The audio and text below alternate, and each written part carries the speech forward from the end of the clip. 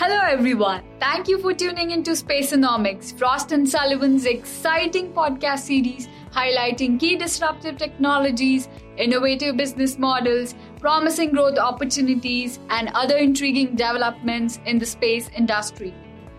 This is Prachi, research analyst from Aerospace, Defense and Security team at Frost & Sullivan. In today's episode of Spaceonomics, we are going to cover the topic around the recent announcement by SpaceX about their 24 scheduled Starlink launches in 2020. Let's take a step back to look at the interesting trail of announcements by SpaceX, starting from addressing of small satellite market and then the revision of cost per launch to about $5,000 per kg for a small satellite weighing 200 kgs, and then a minimum of 3 dedicated rideshare missions per year. And now we have an announcement of their target for 24 launches in 2020 for the Starlink constellation. We need to note that these are in addition to customer missions. By the end of 2019, they have planned another 4 Starlink satellite launches. The highest number of launches the company can reach for this year totals up to 18.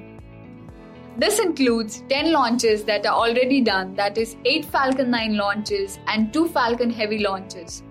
If these numbers are achieved by Starlink, we can expect 1,600 satellites planned for 550 kilometers orbits to be launched by 2020.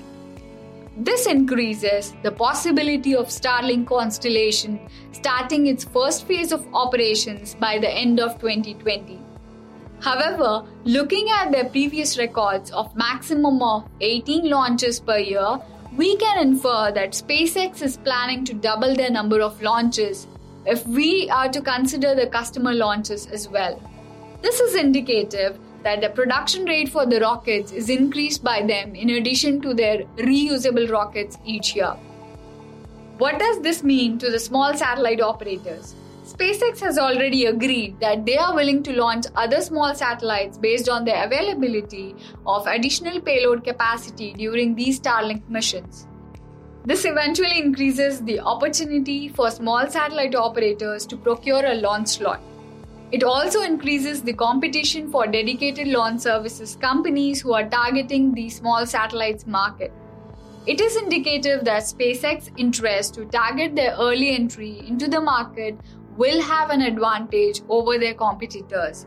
We at Frost & Sullivan are constantly observing the small satellite markets and debating over the entry of these constellations and their success.